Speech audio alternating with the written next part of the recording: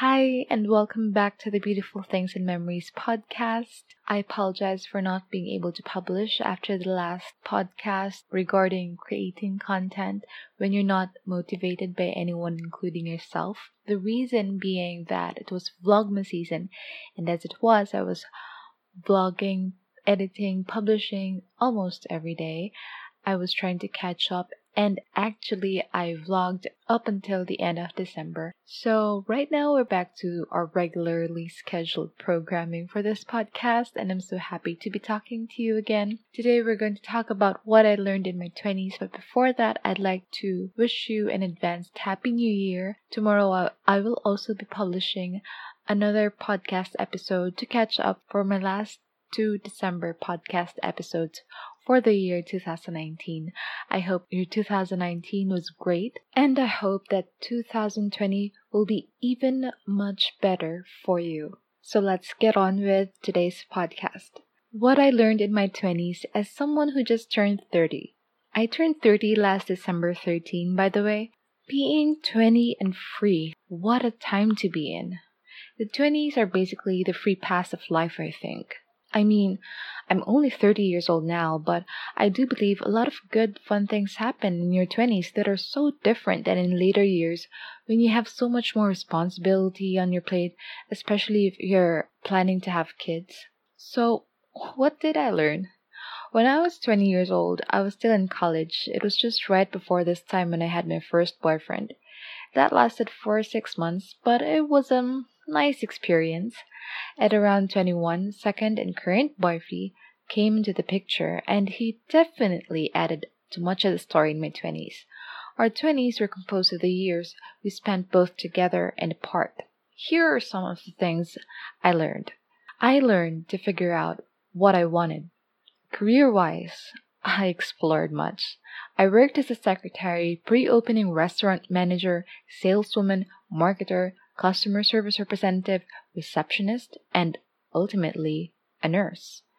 That's a lot of jobs before actually proceeding to the job that I got educated in for 4 years in college. I didn't want to become a nurse, so when I graduated, it was a free pass for me to now do what I wanted.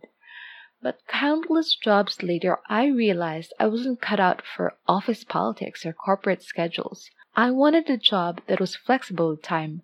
On the side, I also wrote part-time, which was one of the highest paid gigs for me, and I found that writing was something that I liked because it was both flexible and creative.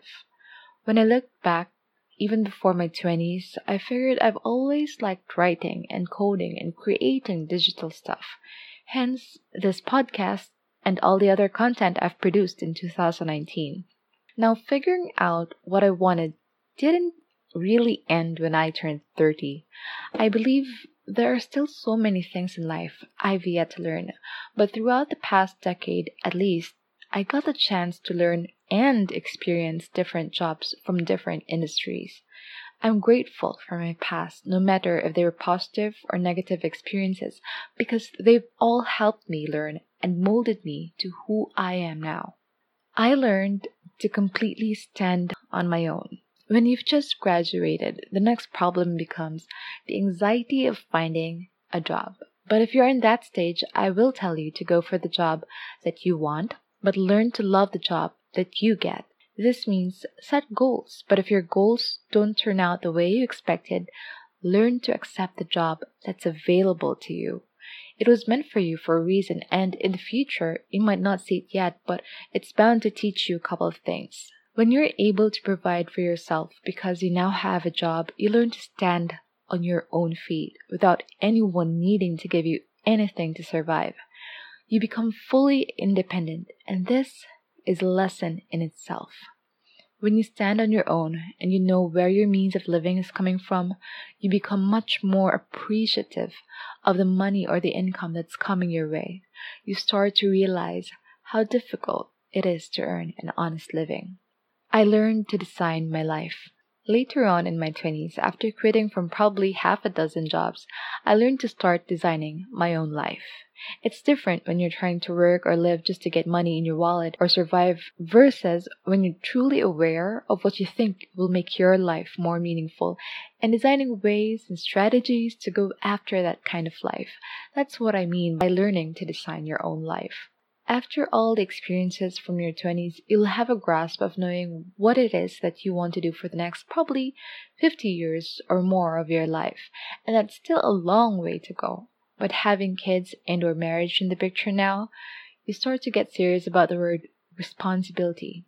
The days of unlimited trials and errors are numbered, and now it's all about pursuing what matters for you, whether that's a hobby or an income generating venture that's tied to your interests, aka a business. You learn to start to make time for the things that bring you joy. Time seems to slow down just a little bit for you, and you find yourself wondering why it's becoming harder to catch up with younger adults. It's because you're not trying to fit into anyone else's standards anymore. You're trying to truly live your own life according to your standards.